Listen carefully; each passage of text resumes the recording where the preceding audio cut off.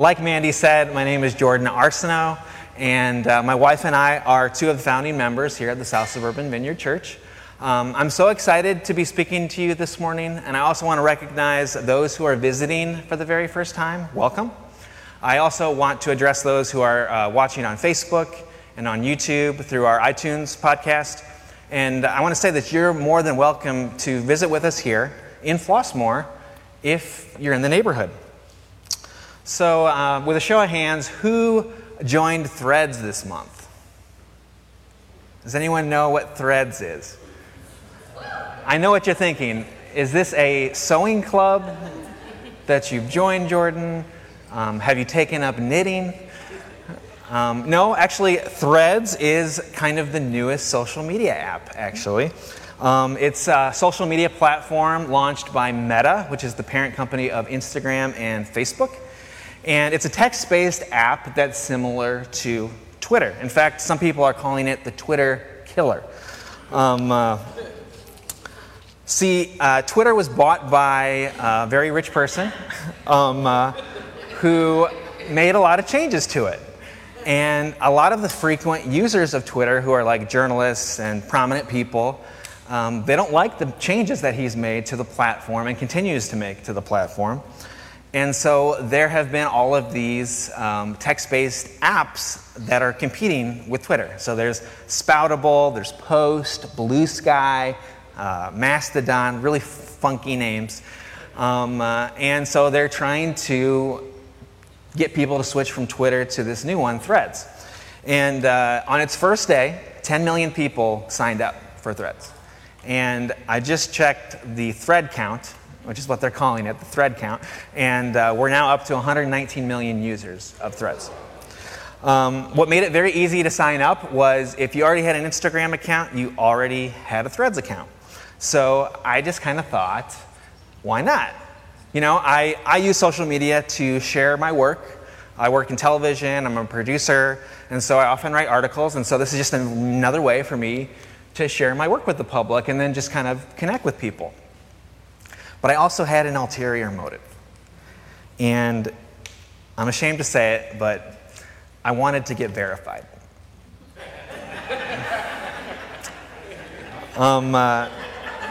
So if you don't know what verification is, verification on social media means that you get a little blue check mark next to your name on whatever site you're using. And for years, that little blue check mark meant that you were who you said you were. That the person who was posting on social media was the actual person that was posting, and not some anonymous person. And the social media company actually internally verified that you are who you say you were. And so it was nice to be verified, but also, you know, it kind of made you feel a little special, right? Like, so have you heard of the Dr. Seuss book, The Sneetches? There's the Sneetches basically some of them have stars and some of them don't. And so it's kind of nice to have a little star on your belly. And that's kind of what verification meant to me. And so before Elon Musk, who's the owner of Twitter, took over, I tried a few times to get verified on Twitter. I submitted articles that I'd written and my media email address, and I could just never get past the red tape. And so I kind of had given up. It's not that big of a deal. But then they changed the rules. See, when Twitter changed, they said anybody can be verified if they pay $8 a month. And they took away the verification for all of the journalists and prominent people that already had verification unless you had 1 million followers or more. So verification went from you are who you say you are to I have $8 this month. And so I really didn't want to pay to have a little blue check mark next to my name. And so I kind of thought that my dreams of being verified were gone until Threads. So the first day that the app launched, I thought, I wonder if in order to entice people to switch over from Twitter to Threads, they'll open up verification for free. So I submitted 3 articles that I'd written in the past month and kind of went to bed. And the next morning, I woke up and I was verified. I was verified on Instagram and Threads. I was finally who I said I was. I was finally somebody on social media. But truth be told, in all seriousness, I've been very careful and intentional about what I post on social media for the last several years or so. And the reason for that is that long before I had that little blue check mark next to my social media handle, I had flown the flag of Jesus online and openly professed my faith to the public without hesitation. And I routinely and openly interact with Christian thought leaders and pastors and authors about subjects of faith and practice. And in doing so, I was wearing my faith on my sleeve. That is so much more important than some little blue check mark. In fact, my twin brother, Jesse, who's sitting here today, he and I compiled a distinct social media ethic on how we are supposed to represent ourselves online as Christians. And it sounds a little nerdy, but we created this 30-point document based on Scripture on our best understanding of Scripture. And it is taught us how to interact with people online. So I take this seriously. And so like the Apostle Paul said, I have not achieved perfection yet in these things. I sometimes post things that I am not proud of. I violate my own guidelines. And so often I have to send things to Jesse to actually edit it first to make sure that I'm being above reproach. But I press on towards that goal, and I've got a long way to go with God's help. This is a tweet, if you want to put this up. This is a tweet from Ed Stetzer, who is a pastor and author that he put up a couple years ago, and it says, "You'd be proud of the tweet I did not just send now." To which I responded, draft an iNotes, send to a friend for editing, and delete my social media life. That's typically how it goes. I come up with some witty, snarky comment. I send it to Jesse, and he says, that's way too mean. You can't post that. You're a representative of Christ. You're supposed to imitate God in everything that you do. You can't write that. And so, ended up deleting. Not going to happen. You may be saying to yourself, why is this guy talking about his social media habits on Sunday morning? Who cares? But I bring this up here because we're in the middle of a teaching series here at SSV that we're simply calling One Anothering.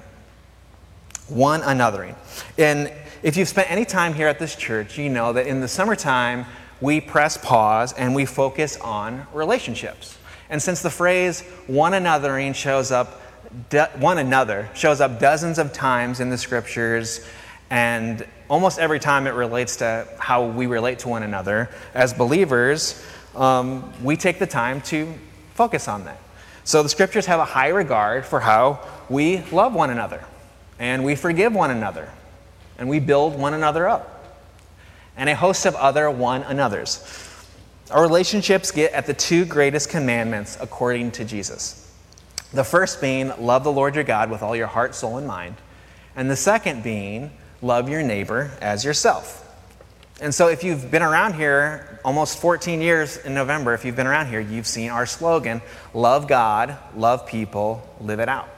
And some of us even wear t-shirts that say, love university, because when you come to SSV, you should know how to love people better. And so we believe and take time every summer to talk about relationships because we believe that Holy Spirit-fueled consideration for others is the defining characteristic of a believer in Christ. Or at least it should be. And it's the center of who we are when it comes to our faith. Our founding pastor, Gino, has taught on a variety of subjects in this series, from learning how to be more self-aware, to responding graciously when folks fall short of God's standards, to being risk takers when it comes to Christian compassion. Today we're going to focus on a subject that I'm passionate about, that my twin brother and my wife Nikki, that we majored in college, and Andrea too, we majored at in college, and that is mass communication. Mass communication. And as someone who works in broadcasting, I'm sorry to say that the most common form of mass communication today is social media. It's not television. According to Meta's official investor relations disclosure, close to 3 billion people log on to Facebook, Instagram, Threads, and WhatsApp every day. Earlier this month, Snapchat disclosed its daily users at 400 million people, and Twitter actually disclosed its users at 237 million. So social media has become an ever-present part of our lives, and if it's ubiquitous in our lives, it's probably something Christians should be concerned about. It's probably something that we should know how to do well. But you might be saying to yourself, Jordan, I don't mess around with any of that nonsense. See, I learned a long time ago that for my sanity's sake, I can't be on social media. Or you're like my mom, and you never even had a MySpace page. Yeah. I've entitled today's sermon, Love God, Love People Online.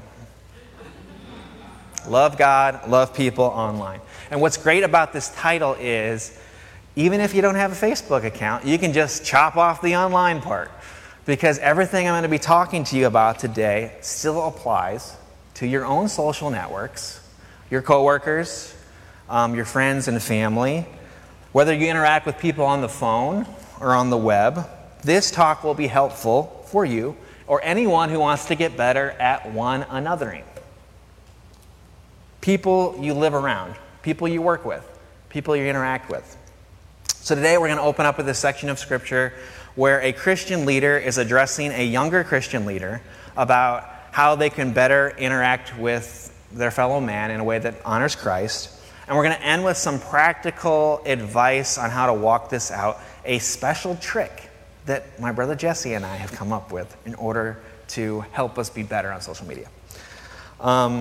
But before I get started, I do want to say that this sermon is about addressing your own social media activity and is not an invitation to fix other people.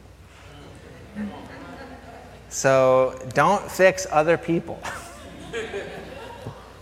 I totally understand the urge to police the social media activity of other people and hold up the mirror of Scripture to them.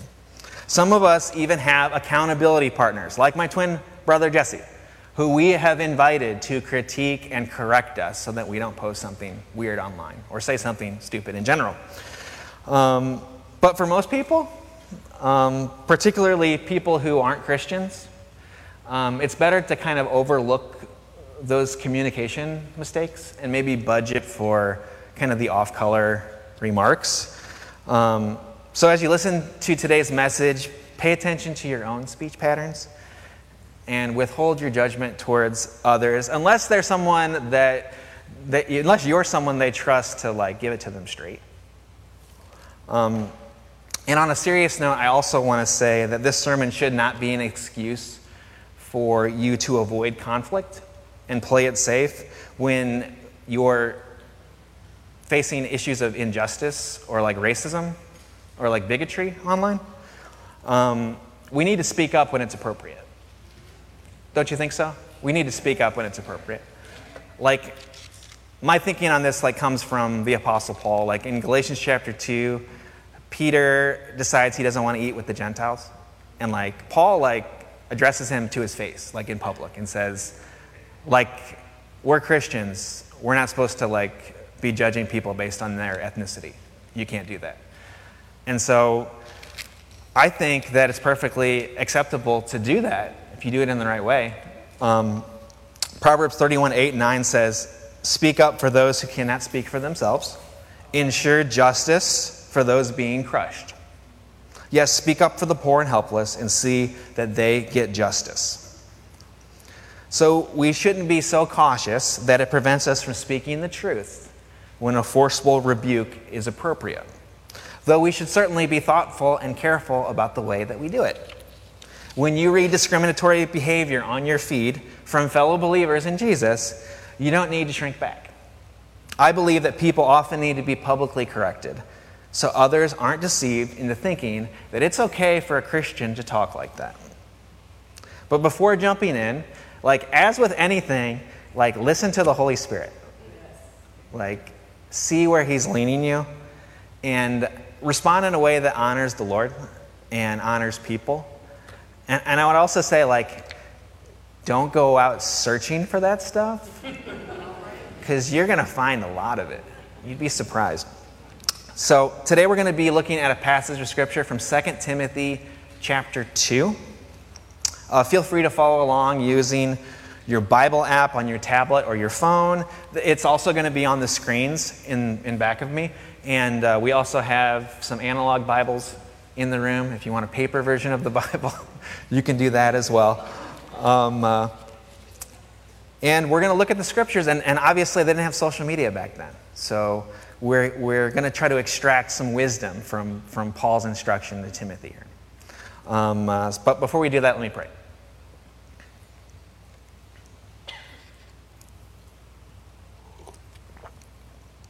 Come, Holy Spirit.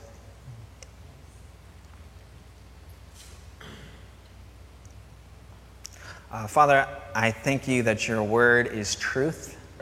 I thank you, Father, that even though this was all written in the first century, there's so much wisdom that we can extract from it in our daily social lives. I know social media is something that the Apostle Paul probably never envisioned. But I thank you, Lord, that your word is truth and it's the foundation of truth. And so we have to look to it first for your guidance. So, Father, I just ask that you would open people's ears to hear, Father. I pray, Lord, that you would put some Holy Spirit power on my words today. And I pray, Father, that no one would feel condemned leaving today, Father. I pray, Lord, that they would feel convicted, Father, maybe to think more about their social media patterns and their speech patterns in general. And so I pray these things in Jesus' name. Amen. So today we're going to be looking at a passage of Scripture from 2 Timothy chapter 2. And this is a selection from a pastoral letter from Paul to Timothy, who was a young second-generation pastor in Ephesus.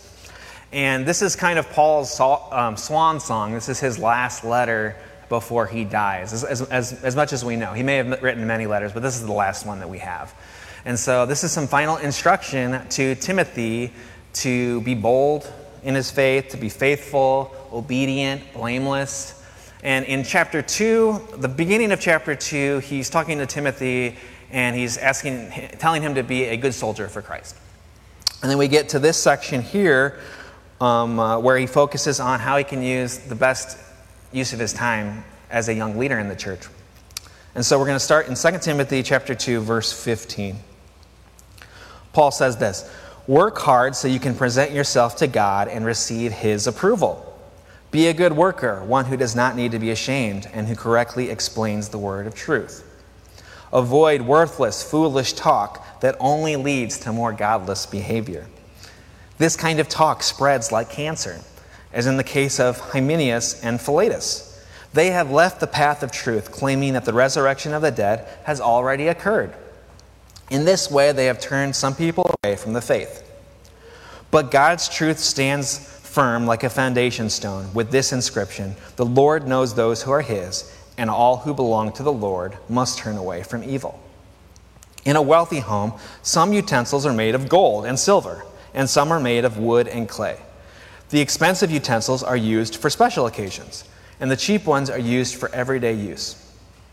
If you keep yourself pure, you will be a special utensil for honorable use. Your life will be clean, and you will be ready for the master to use for every good work. Run from anything that stimulates youthful lusts. Instead, pursue righteous living, faithfulness, love, and peace. Enjoy the companionship of those who call on the Lord with pure hearts. Again, I say, don't get involved in foolish, ignorant arguments that only start fights. A servant of the Lord must not quarrel, must be kind to everyone, be able to teach, and be patient with difficult people." Amen. I mean, there's a lot more we can go, but this is kind of the section that I want to focus on. And there are several points that I want to pull out of this passage as we learn to love God and love people online. And the first bit of wisdom that I see here is, it sounds like from Paul's instruction to Timothy that God's approval is greater than man's approval. God's approval is greater than man's approval. Rereading verse 15. Work hard so you can present yourself to God and receive His approval. Be a good worker who does not need to be ashamed and who correctly explains the word of truth.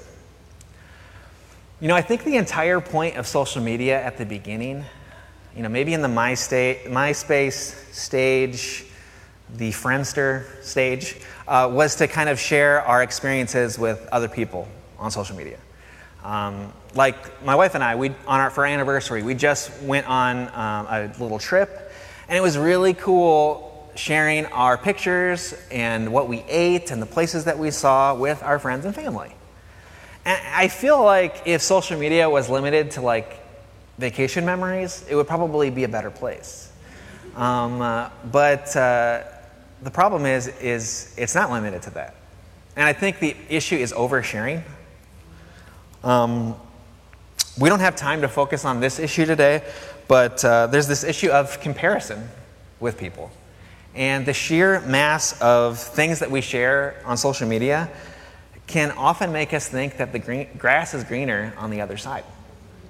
Not only do we share benign stuff like what we ate for breakfast, but we often share our political opinions and why the political opinions of everyone else is wrong. We share our newest outfits, and we downvote the outfits of other people. We give high reviews for our favorite businesses, and we try to cancel the businesses in our Facebook groups where we have really bad experiences. We degrade famous people and politicians, and then we gossip about people very close to us. And after all of that, we're rewarded with the approval or disapproval of friends and followers with reactions. Thumbs up, hearts, laughing emojis, the surprised, the angry. And, there's this addictive quality to receiving positive reactions and supportive comments, and we feed off those responses, right? We're kind of checking minute by minute to see if somebody has seen what we posted. That's bad enough. But where this can make an even worse turn is if all of those reactions and those comments, if those mean more to us than God's approval, right? Years ago, I preached a sermon called "Would Jesus Follow You?" And what I meant by follow is like in the social media sense, like would Jesus follow you? If Jesus were on Twitter or Facebook or TikTok or Instagram, would he follow you back? Would Jesus retweet the last thing that you posted about? Would Jesus react with a heart to the latest photo that you uploaded? Or would he quickly unsubscribe from your page because he doesn't want to see any of that? Paul says to Timothy, and we can assume that this applies to us as well, that we need to work hard to present ourselves to God and receive his approval. And if our work is good, then we have nothing to be ashamed of. So it's not that our friends and our family and our coworkers and our acquaintances, it's not that they're not important. It's just that God needs to be our primary judge. Paul talks about this thinking in this famous passage from Romans 12. He says, "So, dear brothers and sisters, I plead with you to give your bodies to God because of all he has done for you. Let them be a living and holy sacrifice, the kind he will find acceptable. This is truly the way to worship him." And to me, the logic follows that if we're to give our bodies to God, that our social media platform probably belongs to him too. God's opinion of how we represent ourselves in the virtual world matters just as much as the way we represent ourselves in the physical one. So some good questions to ask if you're on social media is, would the Lord like this? Does Jesus get any glory from my unproven theories about what's going on in the news? When I'm in a contentious thread, does God get any glory from the way I'm responding to people? Am I telling half-truths in what I'm writing? After all, Jesus is known as the way, the truth, and the life. It's probably important to be truthful. It doesn't really matter how many positive reactions from other people we get, because what really counts is what pleases God. And if you can't discern that in the moment, you probably shouldn't post what you want to post. If you're acting like a fool on social media, you're often making following Jesus look foolish too. Shallow, immature stuff is probably something we should stay away from on our Facebook page. If we're to glean any wisdom from Paul's writing, and we're going to go next to verse 16. Avoid worthless, foolish talk that only leads to more godless behavior. This kind of talk spreads like cancer, as in the case of Hymenaeus and Philetus. They have left the path of truth, claiming that the resurrection of the dead has already occurred. In this way, they have turned some people away from the faith. The second bit of wisdom that I think we can extract from Paul's advice to Timothy that applies to social media is to avoid worthless talk. Right? Avoid worthless talk. And Paul describes this talk as worthless, foolish talk that only leads to more godless behavior. On Twitter, I call this the hot take. Do you guys know what a hot take is? A hot take is basically the quickest opinion you can have about whatever's going on in the media. In fact, some people have hot takes based on like a headline. Like they don't want to buy the article. They don't want to pay the dollar to read the article. So they just read the headline and then they spit out an opinion about it. I love this verse in Proverbs. This is the New Living Translation. Proverbs 18:13. Spouting off before listening to the facts is both shameful and foolish. On Twitter, you have about 280 characters to work with in your tweet. Now, if you pay the $8 a month, you get some more. But what we often write amounts to being worthless, in my opinion. It isn't valuable, it isn't wise, and it only leads to more cheap and foolish responses from people we're conversing with. So 2 people that Paul mentions here, Hymenaeus and Philetus, their worthless talk that Paul cites was based on flimsy theories about the resurrection, and it led many people away from Jesus. So this is something that we need to keep in mind when we have that urge to share something that isn't entirely based on facts. You know, what kind of collateral damage are we causing by spreading unfounded conspiracies and hoaxes? You know, I actually don't think there's anything wrong with questioning the official narrative when it comes to things happening in the news. As a trained journalist, I know that I have to have a healthy amount of skepticism, especially like from the government and from official sources. And like institutions, they can be corruptible, right? They're just like humans. We can all be corruptible.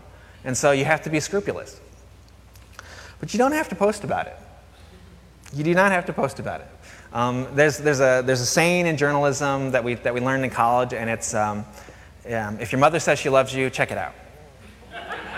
Yeah.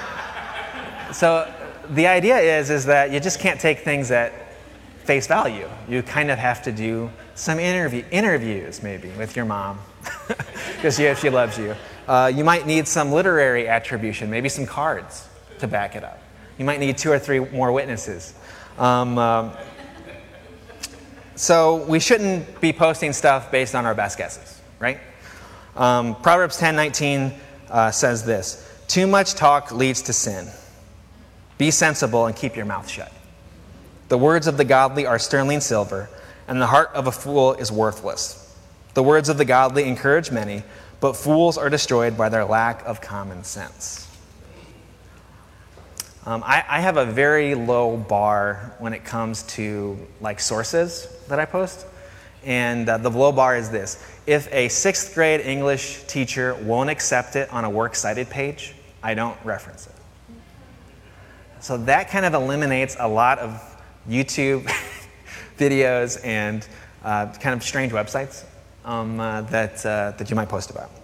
If you don't have proximity knowledge about a specific subject, then you don't have a fully formed opinion that's good enough to share, in my opinion. Why lead others down a path of paranoia and despair when we could be encouraging people with our precious words? Paul says that paranoia and despair spreads like a cancer, like in the case of Hymenaeus and Philetus. he mentions these two clowns. And in the online world, I call that going viral, right? That's kind of like the way, I know from personal experience, this is the way cancer works. My daughter had leukemia, and she had blood cancer, and it spread throughout her entire body. And I can see how like rumors and things, it just spread very quickly. And I think we should go viral, but we should go viral for speaking the truth, not for speaking half-truths. That's what we should go viral for. So Paul, coincidentally, he upholds this in the next part of the passage. He says, verse 19, "But God's truth stands firm like a foundation stone with this inscription: The Lord knows those who are his, and all who belong to the Lord must turn away from evil." So the third piece of wisdom I want to pick out from this passage is that God's word is truth. God's word is truth. God's word is the yardstick by which we should measure all other forms of information. If what we're tweeting and posting about online is shown through the lens of God's truth, then we're much more likely to avoid potential trouble. The Lord, our true friend, not our social network friend, will be much more likely to like our posts if they're rooted in his words rather than foolish things. That sometimes God can use his glory for, and what it determines our usefulness, right? If God can use us, it determines our usefulness. In the next part of this passage, Paul uses the analogy of cutlery to show how not being careful about our behavior can change the prestige of our witness. He says in verse 20, "In a wealthy home, some utensils are made of gold and silver, and some are made of wood and clay. The expensive utensils are used for special occasions, and the cheap ones are for everyday use. If you keep yourself pure, you will be a special utensil for honorable use. Your life will be clean, and you will be ready for the master to use for every good work." So this gets at the fourth piece of wisdom I think we can point out, and it's our desire on social media to be a special utensil. Be a special utensil. If I'm writing foolish stuff online, Jesus can't really use me in the way he intended. So I want to be careful about what I post. And I want to keep myself pure on the inside, because that's only going to be reflected on the outside on social media. If you have a young person next to you, I want you to ask them what IRL stands for. Yeah? Cam, what does IRL stand for? In real life. In real life. This is an acronym. It's internet speak for in real life. And it's a way of saying what you do in your daily routine. So maybe on Twitch or Discord or something like that, you say like, "I'm a really good gamer," right? But in real life, I'm a producer at ABC 7 in Chicago. That would be what I would write. People use this because in real life is your normal life, but online it's not your real life, right? It doesn't matter. It doesn't count. And I think a lot of us approach social media that way, that it's not real life. It's just a game. In November, I made a really bad mistake. On Thanksgiving, I played football with the SSV men in the morning. And that was a mistake because Mark Roberson and I collided, and I hit my chest, and it was a $400 ER visit for me. But it was perfectly acceptable in that game for us to collide and no hard feelings because it was in the context of the game. You can tackle people in football, and it's perfectly acceptable.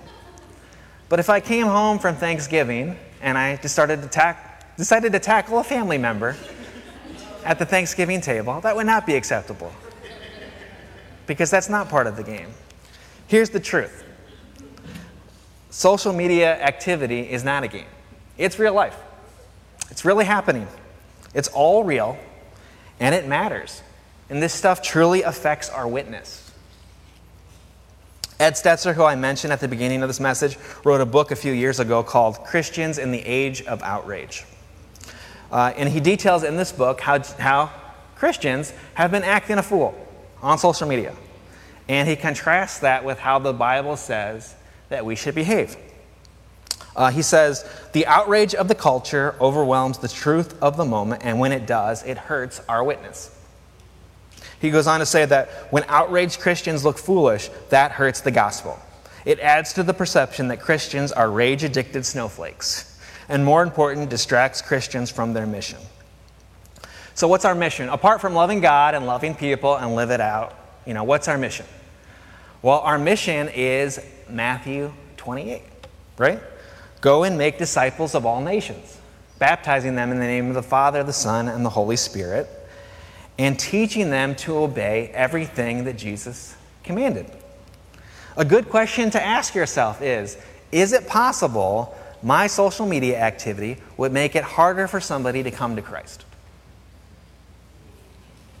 What we post is a reflection of what's happening on the inside. All you have to do is open up the Sermon on the Mount. This is Jesus' most famous sermon, Matthew 5, 6, and 7. And you can see that our thought life matters just as much to Jesus as our actions. Being of pure mind and heart is just as important as being pure in our bodies. And so this begs the question, how do you keep yourself pure?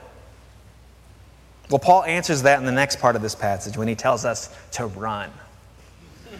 He says, 2 Timothy 2, verse 22, run from anything that stimulates youthful lusts. Instead, pursue righteous living, faithfulness, love, and peace. Enjoy the companionship of those who call on the Lord with pure hearts. So this is the fifth and final piece of wisdom I think we can take in terms of our social media activity, and that's what we should run from bad influences and run towards good. Run from the bad and run towards the good. Anytime a spiritual authority like Paul is telling you to sprint away from something, that's probably good advice to follow. This is timeless wisdom. What does the Bible say? Depart from evil, right? Resist the devil. Flee fornication. Run towards the eternal rather than the temporary. In 1 John 2 it says, do not love this world nor the things it offers you. For when you love the world, you do not have the love of the Father in you. For the world offers only craving for physical pleasure, a craving for everything we see, and pride in our achievements and possessions. These things are not from the Father, but are from this world.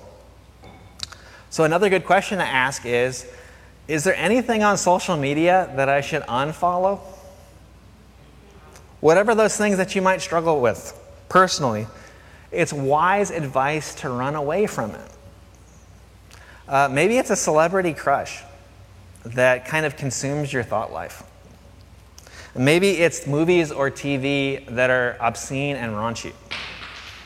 For some people, it might be like really divisive political voices that kind of fill you with paranoia and fear. Maybe it's TikTok, the social media app designed to keep you engaged with endless reels of doom scrolling and takes your eyes off like what's happening like right in front of you. Whatever you struggle with, Paul's advice is to run away from it and run towards righteous living, faithfulness, love, and peace. Instead of pursuing unhealthy friendships, we need to pursue godly companionship with folks who fear the Lord and live wisely. Jesus tells us in Matthew 5 that God blesses those who work for peace, for they will be called children of God. We need to be peacemakers, and we need to follow fellow peacemakers in the online world where rage and divisiveness rule the day. Amen? Paul says this in verse 23 and 24, that we should not get involved in foolish, ignorant arguments that only start fights.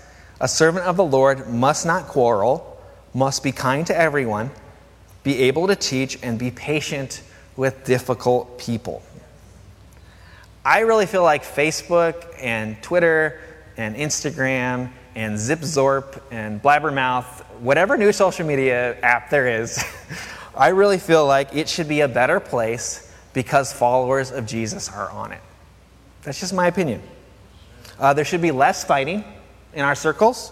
There should be more kindness, more mercy, and more grace when we get into contentious arguments.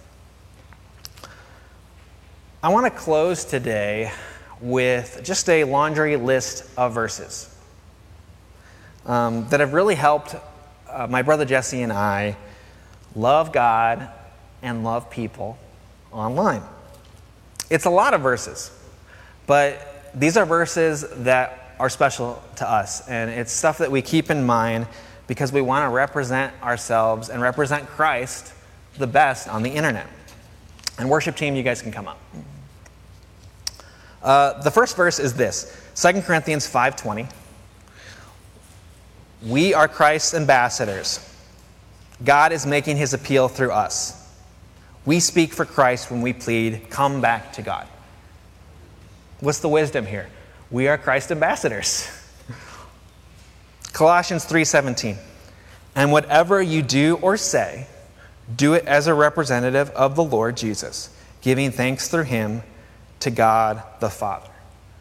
We are Christ's representatives.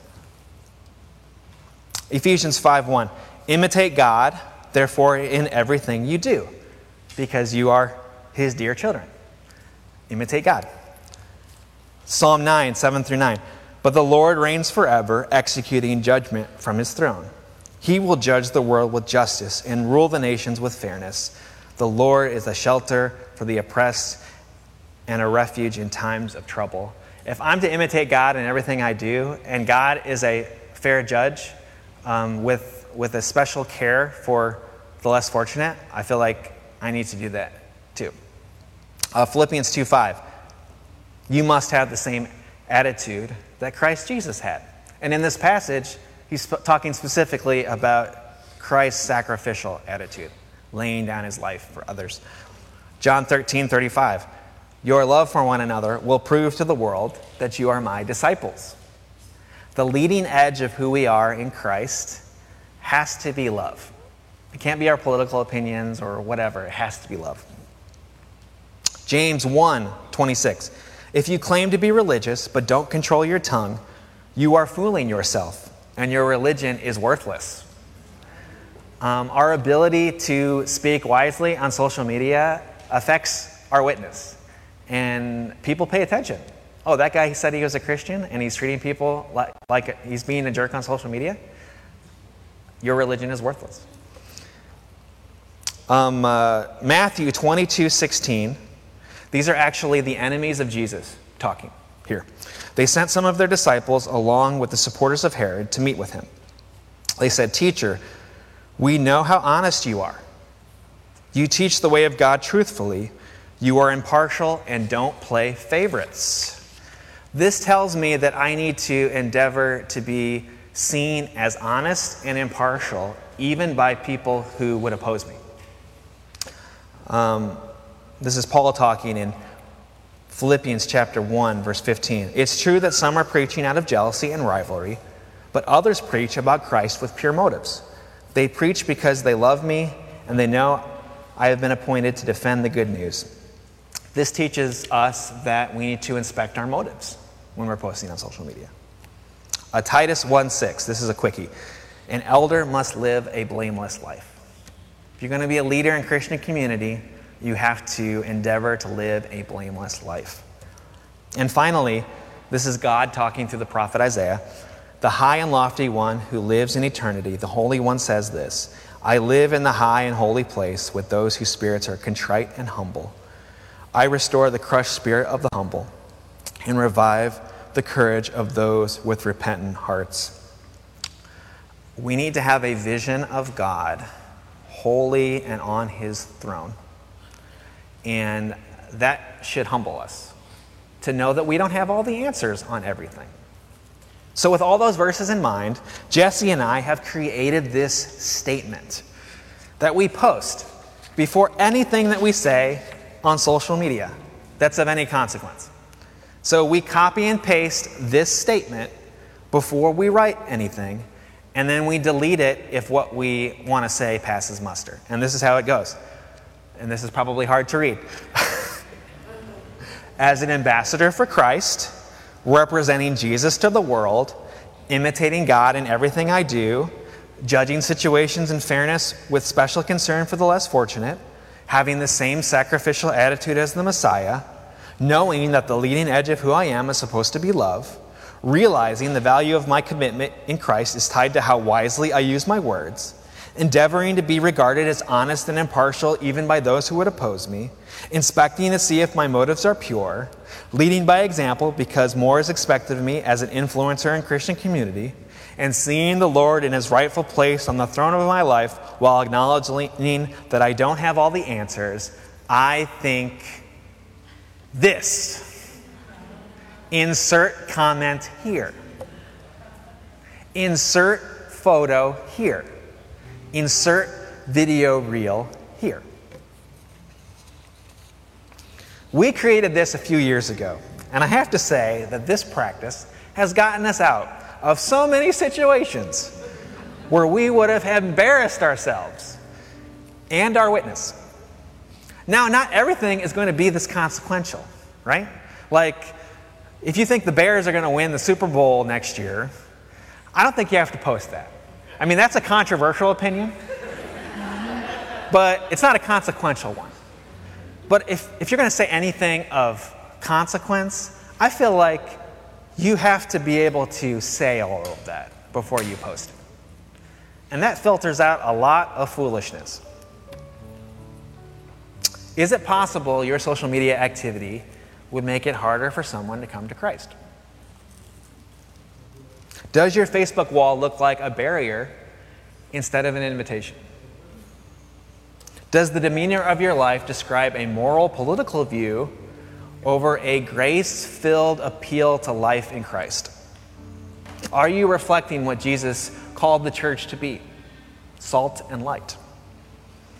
Are you loving God and loving people well online?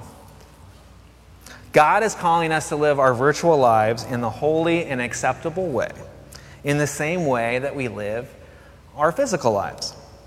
He's calling us to behave in a way that shows our love for Him and our love for others.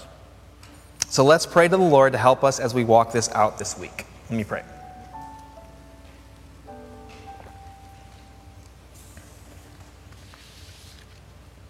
Come, Holy Spirit.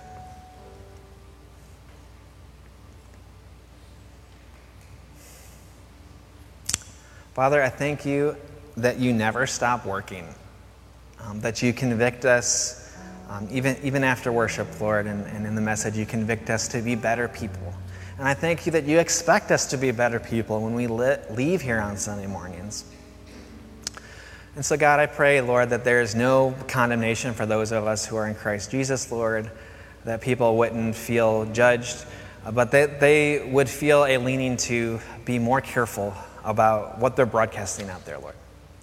And I start with myself, Father. I pray, Lord, that you would just give me the wisdom and strength, Father, to not be haphazard in the way that I post things, Lord. And I pray, Father, that our witness at the South Suburban Vineyard Church would be a good one online. I pray, Father, that no one would be able to look at one of our posts and say, that person is a judgmental jerk. I pray, Father, that our church would be known as the Freeze Pop Church at the parade, who loves people and loves God with all their hearts. I pray, Father, that they would see this place as a hospital for the hurting, for people on their journey with Christ. And I just lift everyone up in this room to you, Father. I pray for your Holy Spirit to help us, God. It's really hard to do this on your own. I pray, Father, that we would have Holy Spirit-fueled consideration for what we write online, what we post, the videos we share. We ask all these things in Jesus' name. Amen.